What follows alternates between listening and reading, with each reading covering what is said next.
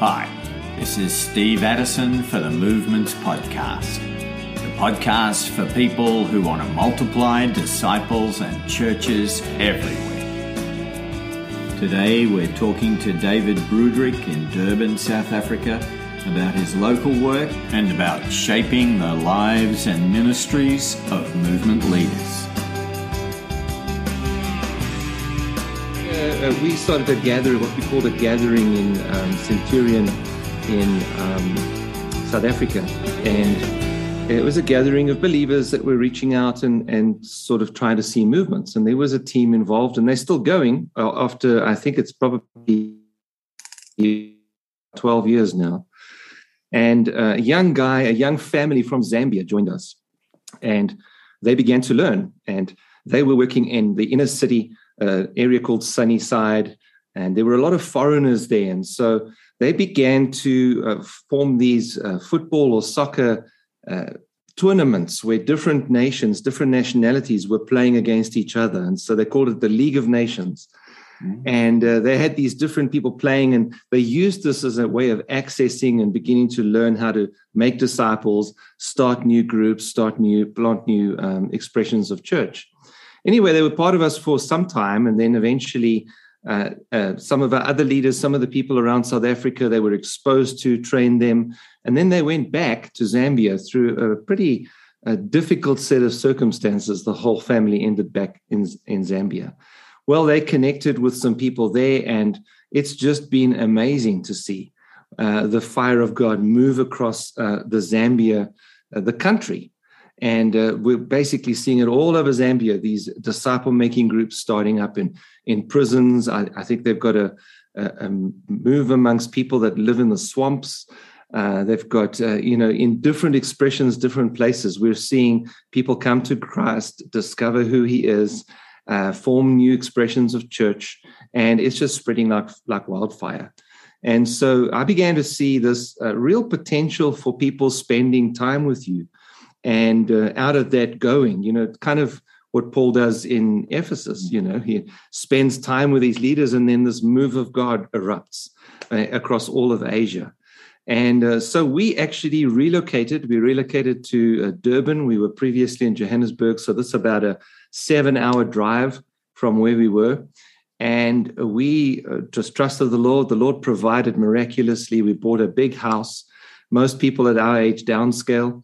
And we're, empty nesters officially, but we upscaled. We bought a house that was probably 4 times bigger than what we were in. And we did it for the express purpose of being able to host leaders and bring them in and spend time with them. Just, flesh on flesh, spend time with them. A lot of these leaders are people that we're coaching remotely through Zoom or online. But we needed to spend intense times together. And so we've been doing this for a year, spending time with leaders and then letting them go out. And up to now, the last year has been a lot of our established leaders that are doing incredible things around the world. But we are beginning to start a work here, and I'll share about that in a moment. But my wife and I really felt called to young adults in this Durban area. And so we have been innovating again, which is really exciting. That's my happy place, is to be innovating. And so we've been innovating a movement model for reaching young adults, educated, university, college age, sort of 18 to 35 young adults.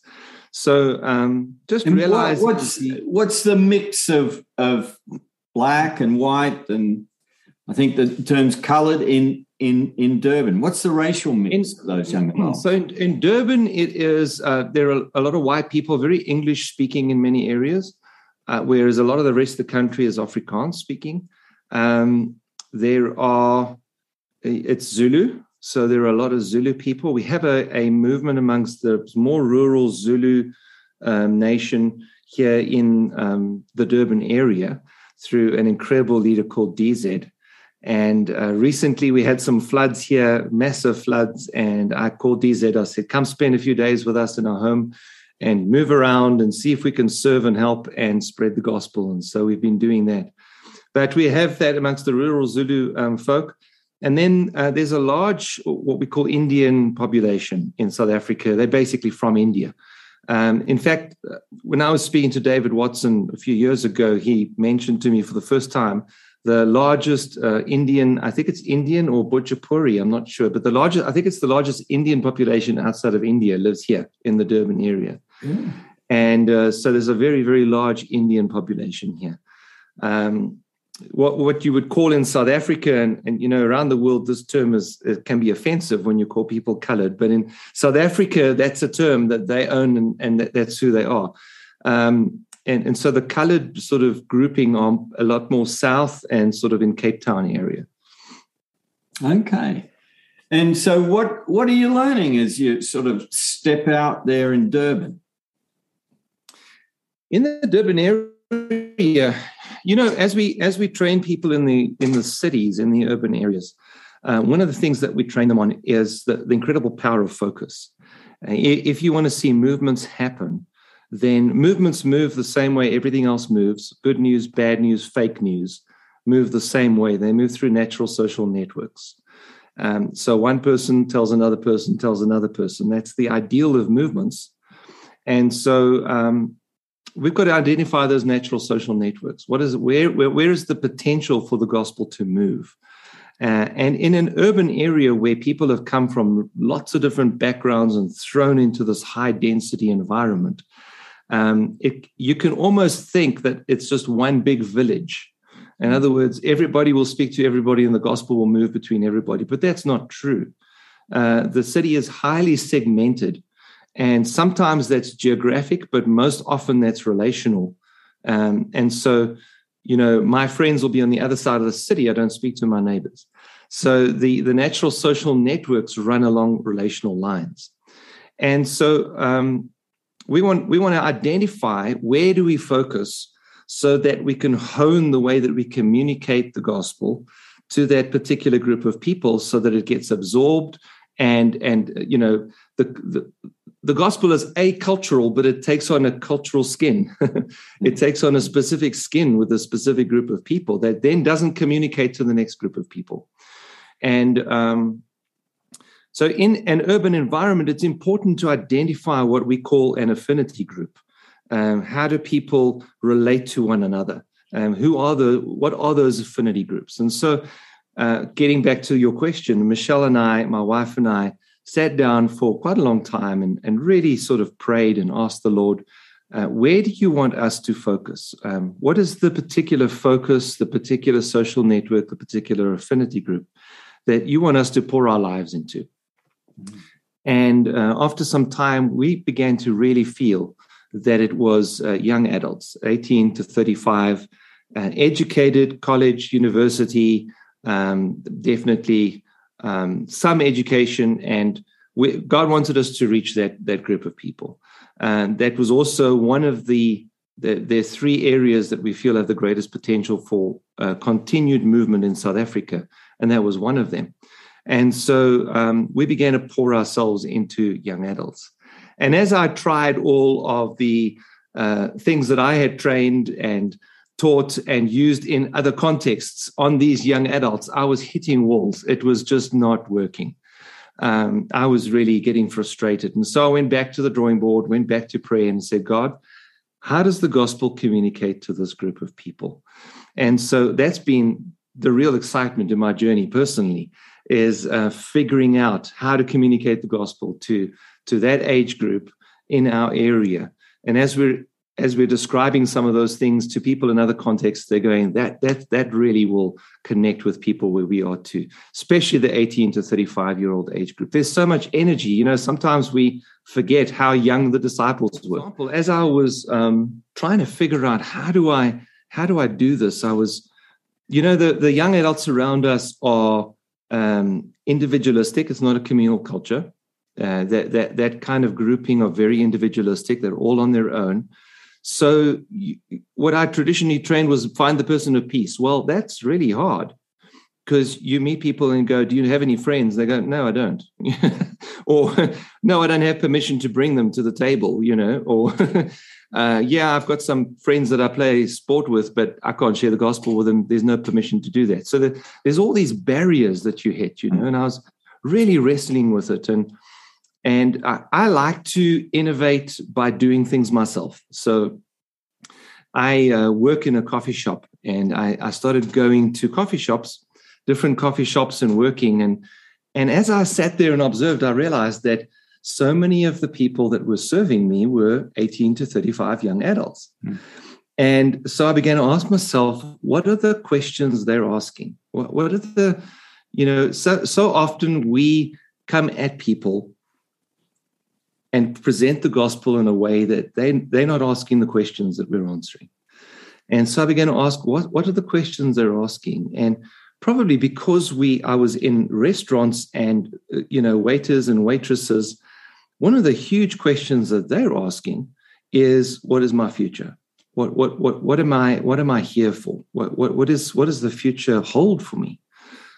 And so I began to ask them. I began to, as they served me, I said to them, so tell me, what's the dream? What is it? What does the future look like for you? What do you want? Is this what you want to be? Is this where you want to be? And of course, none of them really want to be there. And so is this where you want to be for the rest of your life? Or is there something else? And they began to share their dreams. They began to share their purpose, where God, wanted to take them. And one young girl, particularly not far from me, she just really began to connect, and she began to share with me what her dream was. And eventually I said, to some of these young adults, and it was going beyond waiters and waitresses, I said, why don't you make some time? And I'd love to hear some more. And we developed a little tool called a humble inquiry, which is basically a couple of questions that we ask. And it's all around purpose, all around engaging people around purpose. So, Steve, what I'm doing here is I'm learning practically how to engage that age group as a 50-something. When I first tried, I thought, okay, maybe I must dress like them. Maybe I must have a haircut that's something like them. Maybe I must speak like them. And I'm trying all these different things. But I found out that a 50-something-year-old guy sitting with them and saying, what's your future look like? Was just such a connection with him. Anyway, we began to write curriculum and a discovery curriculum, different tools to help them figure out what their purpose was, and began to take them through this journey. And just the joy of watching them change and transform and discover God and discover Christ and become Jesus followers has been absolutely amazing. And so we've got to the second generation. We've asked some of them to bring some of their friends to the table. Now, the friends are being introduced to us, so it's not true second generation yet. We've got to get to the point where they're doing it with their friends. We've got to get to the point where there's more of a group process. We're still doing it one-on-one. But I'm enjoying the journey. Yeah, I'm enjoying the journey of sitting with these young adults and talking about purpose and discovering that the conversation about purpose is a very spiritual conversation that leads to a conversation of who is God and who is Jesus. And it's just so much fun. And are you in the script doing discovery in the scriptures with them, or what sort of ways of discussing these things have you got? We did. So we actually worked with a couple of life coaches, and we took some of their tools. And I said to them, some of these tools are great. They're great for opening conversation and connecting with people. Some of these tools were birthed by Christians, but then the gospel was sanitized out of these tools, and they were made into secular business tools, which is a travesty. And so I said, well, we want to reclaim some of these tools. So we've done that. So we dance between. We use a tool to help you figure out purpose, and then we'll jump straight to like Psalm 139. We'll talk about how you fearfully, wonderfully made, that you have a purpose, but God created you in this purpose. We found that going to Genesis 1 was just not a good idea, because it would just result in an argument about creation and evolution. But when you go to Psalm 139, there's just something very personal about it, and in this current culture that we're in, that's probably quite narcissistic, very self-centered. Psalm 139 speaks to them, and that connection with God leads them to a journey of discovery. So it's both. We have a couple of tools we use, and we do quite a bit of scripture discovery as well. Every time we meet, we're doing scripture discovery. David, you also talked about the move to Durban and the new home. The purpose is to draw in leaders you're working with or for an intensive time, and then they go back to impact their local field. What are you learning about how God shapes the lives of leaders? Probably the number one thing that I've learned about leaders over the last 30 years of ministry is leaders are incredibly lonely people. Leaders really, really are lonely. And they have nobody to talk to about their problems, about their struggles, about their pains, about the things that they're going through. And so often what we're doing with leaders and when we're coaching them is we're talking about the stuff out there, the work out there. And we get surprised when the leader's life caves in or collapses. And we've seen that around the world in a lot of the megachurch collapse of leaders around the world, where there's so much focus on the work and no focus on the life of the leader. And so I think the number one thing that I've realized is leaders are incredibly lonely. Leaders have no outlet to or no community, no safe space. And so a place like what we've developed here can be a safe space, because you've got leaders that are not directly involved in the work that you're in your region or your area, but at a similar level, at a similar sort of impact, coming together. And the very first thing that we do, we're very, very careful at this. The very first thing that we do, besides spending a lot of time in prayer and the word, is to delve into some personal issues and spend a lot of time going through what are you really, really struggling with internally. Yes, I know you're struggling to find people of peace. I know you're struggling to, multiply to the third generation. I know we leave all that alone. What's going on in here? Because the engine for movement sits here. I've actually seen very few. I don't think I could probably say this. I don't think I've seen any movements where a key leader is not involved in some way.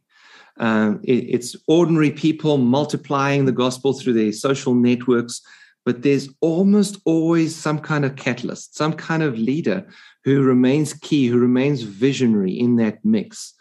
And that leader really needs care and attention, because we don't realize how much of the energy for movement is actually still flowing through that person. And when that person has some kind of burnout or moral collapse or some kind of a marriage failure or whatever it is, it really, really impacts the movement. And I've seen movements disappear because of that kind of failure with a key leader. So we would spend quite a bit of time, besides prayer and the word, delving into each other's personal lives, just being honest and sharing and being transparent. And then when it gets to the work, I've found that when you bring together strong leaders, key leaders, they really don't want to be told what to do or what to think. What they want to do is to have a marketplace of ideas. They want to have a place where they can share ideas and they can learn ideas. And so we would spend quite a bit of time with whiteboards just capturing ideas. We put a problem up there and we go, this is a common problem we found between all of us. How are you guys solving it? What are you finding? And they begin to throw these ideas up on a board. And then the third thing that we would do is we begin to look for themes or patterns. And so what are there themes or patterns in terms of the problem, in terms of the way people are solving this problem, some of the solutions people are coming up with, and is there some kind of a shared way that we can develop a solution to this particular problem? So that's more or less what we do when we're together. And so we have trainers. So we have online trainers that they're catalyzing movements in their own cities, but they're training globally. And so we'll bring those trainers together from all over the world. We'll bring them together and do something like that. And then we have different, what we call affinity-based networks. So in South Africa, there are a lot of work emerging in the townships of South Africa now. In South Africa, township is a kind of a third world urban slum type of environment is the best way to describe it.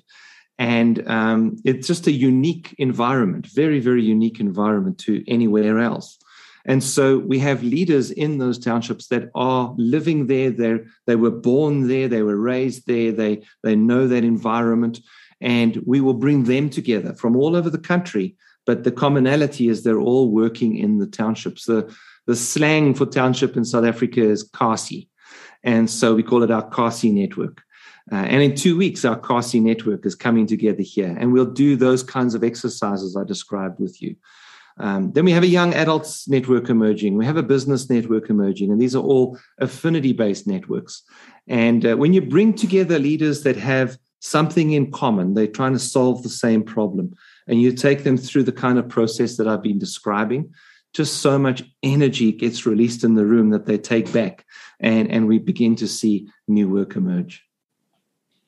What's the dream that God's put on your heart? What's your purpose, David? I have come to know and believe that God's purpose for the rest of my life is to see movements of the gospel happen in the cities of the world. And so we are incredibly focused on cities. We're focused currently on 38 cities. Watching these leaders emerge as catalysts in their cities is really rewarding and exciting. Watching them begin to see the first lost people come to Christ, the first multiplication happen in their different cities, and then raise up teams into the different affinities is extremely exciting.